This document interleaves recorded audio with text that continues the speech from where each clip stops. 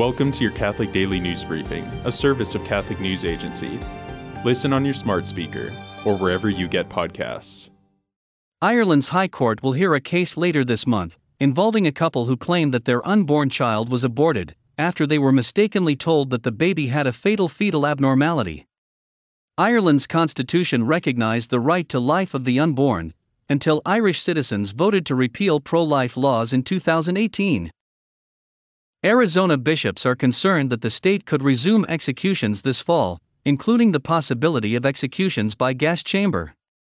Documents obtained by journalists show that Arizona's Department of Corrections spent more than $2,000 on the necessary ingredients to make hydrogen cyanide gas.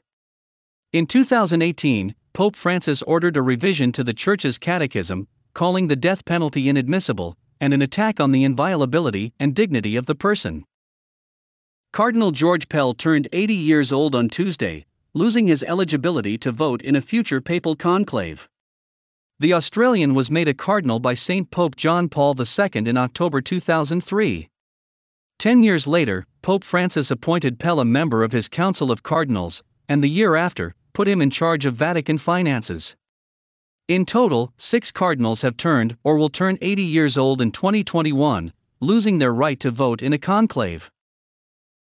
During his general audience today, Pope Francis encouraged busy Catholics to say the Jesus Prayer throughout the day. The short prayer goes, "Lord Jesus Christ, Son of God, have mercy on me, a sinner." It is at the heart of Eastern Christianity's mystical tradition. Today, the Church celebrates the feast of Saint Ephrem of Syria. The deacon, hermit, and doctor of the Church made important contributions to the spirituality and theology of the Christian East during the 4th century. Thanks for joining us. For more, visit CatholicNewsAgency.com.